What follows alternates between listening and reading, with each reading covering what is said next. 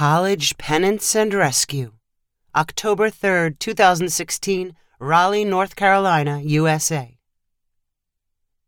Sanders Bradford had avoided his alma mater since graduating. After making the 4-hour drive back to campus, he immediately walked toward the building housing the humanities departments. The tailored blazer he wore reflected his success and good taste. Stylish dress and grooming still opened professional doors. Sanders passed random students, some walking alone and others in chatty groups. They seemed too young and too anxious about artificial classroom problems. Just wait until they reach the real world. The exterior of Professor Garnier's office looked unchanged. The same nameplate, quotations, and book cover were pinned to a bulletin board. Since his visit was unannounced, Sanders was prepared to camp in the hallway if Professor Garnier was not around. But the office door was cracked open and the light on. Sanders gently tapped, and a voice inside called, "Come in." Professor Garnier sat behind her desk, facing a computer screen.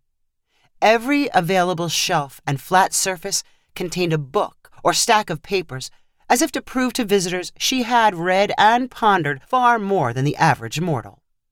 Her curly gray and black hair was left in the wild bird's nest style expected of a serious philosopher.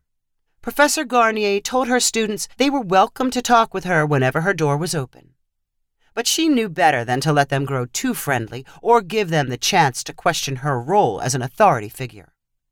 Like most university professors, she wanted a reputation as brilliant yet selectively approachable. "May I sit down?" Sanders asked as he slipped into the office. Professor Garnier gestured to the mismatched chairs opposite her desk. Sanders chose the hardest one, a simple metal folding chair. "I'm sure you don't remember me. I was in your class 8 years ago. Business ethics." Professor Garnier studied his face as if vague memories were returning. In reality, any hint of Sanders was lost in a thick catalog of student faces. "I came in today because I have a confession to make. Most of our grade in that class was based on the final, and I cheated on it. Someone sold me the answers. I know I should have studied, but paying the money was a whole lot easier at the time." Professor Garnier remained thoughtful and silent. Sanders shifted in his chair before continuing. "I thought I would forget all about it, but instead of fading away, it haunts me. I can't get away from the raging guilt. It's like in the book, Crime and Punishment. At my company, I'm the vice president of corporate development. I talk about business ethics all the time and feel like a hypocrite. And I do appreciate the irony of cheating on an ethics test. I had to come and tell you and try to make it right somehow." Sanders slumped down in his chair, relieved and exhausted after his confession. Professor Garnier furrowed her brow as Sanders waited for a response. This kind of scene was not new to her. Every year, at least one student returned to confess cheating on a test or plagiarizing a paper. Each had a different motivation for making the pilgrimage to her office, and they looked to her for a pardon and to erase whatever emotional burden they carried. All the penitent used the same phrase, "make it right." When she was a new professor, she investigated the possibility of retroactively failing a student from a class and revoking a degree. The process was a nightmare, even by academic bureaucracy standards, and she decided she did not have the energy to pursue it. What was the point after someone had been out of college for years? Was everyone going to check and ensure degrees listed on a resume were completely valid? When those confessing wanted to make it right, they did not actually expect it to involve punishment or work. They hoped Professor Garnier would say it was okay and that she was glad they had learned a lesson. If they promised not to do it again, their consciences would be reset and they would be pronounced clean. In the quiet moments while Sanders squirmed in front of her, Professor Garnier's thoughts drifted to the interesting psychology of why she held such influence over him after almost a decade. Regardless of how the power originated, She did not feel ready to simply set him free. Perhaps he looked too successful. His hair and complexion glowed. Even during his confession, he sounded confident. This was not a person who had traveled many bumpy roads, and he had caught her in one of her more feisty, obnoxious moods. "How many people were in the class?" she asked in a deadly serious voice. "It was a big class. Maybe 100. Not a trivial thing to take an unfair advantage over 100 people. Exactly what we talked about in that class. I suppose you could make it right by tracking all of them down and attempting to make up for the advantage you gained. But the university would never provide a list of students from the class or their contact information. The next best thing would be to help 100 other students with their education. Provide them with an advantage to make up for the advantage you stole." "I don't understand," Sanders replied. The surprised look on his face clearly showed he regretted the visit. "Are you talking about donating to a scholarship fund?" "Not at all. Money got you in trouble in the first place. You can't buy yourself out of this. You need to give your time and your soul to these people. Remember, your actions speak louder than words." "How am I supposed to do it?" "That's up to you." Professor Garnier turned to her computer and began clicking. "I'll make a note on your permanent record with the registrar's office. Your degree will be on hold until your makeup work is completed." Sanders remained uncharacteristically speechless. He looked away from Professor Garnier and stared down at his hands. He dared not ask for any advice which might risk making his situation worse. He staggered out of the office and back to his car. He drove home in a disgruntled trance. That same afternoon, Professor Garnier enjoyed a chat with two colleagues. As they griped about recent student encounters, she brought up Sanders' confessed cheating. "I told him he had to help 100 people to make up for it," Professor Garnier said with a laugh. "Let me guess. He offered to give scholarship money. Those business types are all the same," one of the other professors replied. "Yes, but I told him he had to give up his time. Practically a modern version of Hercules' labors. Then I told him I was putting a hold on his degree until he was done. Maybe I went too far." "Sounds perfect to me," another professor said with an appreciative chuckle. "I'm sure he regrets coming to visit. That's the last time we'll ever see him on campus." Over the next 3 weeks, Sanders did his best to suppress the vivid memories of his short meeting and Professor Garnier's ridiculous assignment. He tried to go back to the root of his discontent. He read articles about forgiving himself and how that was the hardest part of any redemption process. He easily forgave himself for other selfish and destructive decisions, but for some bizarre reason, he could not forget the ethics exam. The campus visit made things worse. Now he felt guilty for cheating and for ignoring the 100 people project. When Sanders finally decided he had to follow through on helping some people, he was drawn to a nearby community college. He arranged to speak with the dean of students and explained his willingness to assist. "We're trying to expand our scholarship pool. Best way to help is a donation," the dean immediately replied. "I can't simply give money. I have to give my time. Is there maybe a seminar I could teach or tutoring?" "Do you have any math or programming skills? We can always use those." "Not particularly. I'm more of a business guy." The dean sighed.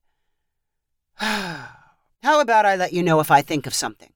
You might also try one of the high schools. They need volunteers a lot more than we do." It took Sanders a week to get over what felt like an insult. What kind of organization was the dean running if he could not find a spot for a willing, perfectly normal volunteer? Sanders gradually swallowed his pride and found the contact information for the largest high school in the city. He arranged for a meeting with the vice principal and made a pitch to help. "What are your biggest problems? I want to make a difference." The vice principal's tired eyes automatically narrowed on a printed list taped to the wall near her desk. "Those are the kids who keep me up at night. The dropout list. You want to make a difference? Get those kids back, because if they don't graduate high school, their lives turn out a mess." "I was thinking maybe I could do something with the kids who wanted to go to college." "Forget college. Society gets worse or better right here in high school." "Then what am I supposed to do? Go find them and tell them to come back?" "Sure.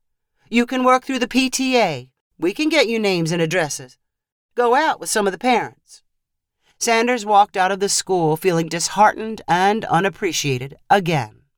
He had no intention of following through with the vice principal's rescue plan, but he sent his name and number to the PTA, and before he knew it, he was driving with a parent volunteer to a run-down apartment complex. The place smelled of cigarettes and grease smoke. Sanders knocked on the door and hoped no one was home. No luck. A short woman with frog eyes appeared wearing pajamas. "We're looking for Johnny Sochi. We're from the high school." "He's in trouble?" "We came by because he hasn't been coming to school." The woman acted surprised, and she called for Johnny to join them in the front room. Sanders sat on their couch and stumbled over some words about the importance of education and how people worried about Johnny. They cared about his success and happiness. The parent volunteer talked about programs which could help Johnny catch up in his classes. Sanders looked around the depressing apartment and questioned why he was there. This was not his idea of an educational boost. This was raw and filthy and hopeless. Johnny barely said a word until Sanders and the parent stood up to leave. Then Johnny looked through the torn screen of the front room's window and spotted Sanders' car in the parking lot. "Is that your car?" Johnny asked, clearly impressed. "Yeah, that's my car," Sanders answered flatly. The next day, the vice principal called. "Johnny Sochi came to school." "You're kidding." "Whatever you did worked." "That's great, but I have no idea what we did." If it had not been for that first success, Sanders probably would have quit then and there. He thought of Johnny Sochi every time he went out in the future. His visits did not help everyone, not even most of them, but they did matter to some. He kept things simple, first finding something unique about the student. He tried to convince them they mattered. The dropouts appreciated that a successful-looking adult actually knew their names. Students who responded to a visit were invited to group lunches and dinners. Sanders sent them notes of encouragement and wanted to hear how they were doing in their classes. During the first year of his rescue mission, 24 students ended up graduating because of his direct involvement. Sanders did not like calling what he did a program. It was too personal to be a program. It took on its own momentum, and he and the PTA grew better at saying the right things. Some of the dropouts became interns at Sanders' company. He let some of them drive his car around the block. In the third year of the experiment, Sanders was surprised one evening to visit a neat house in a respectable neighborhood.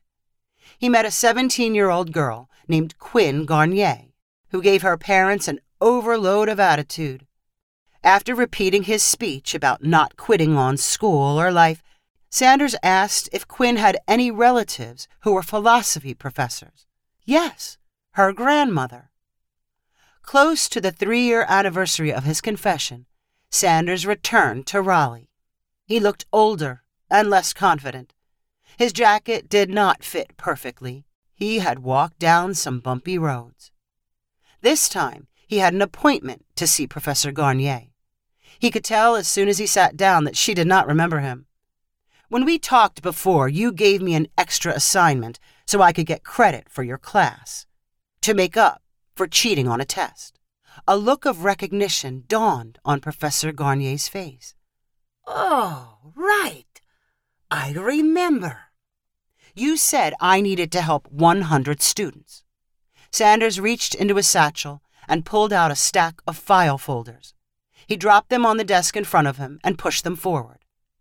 These have pictures and a story for 100 students who dropped out of school and then returned and graduated. I met each of them in their homes and brought them back.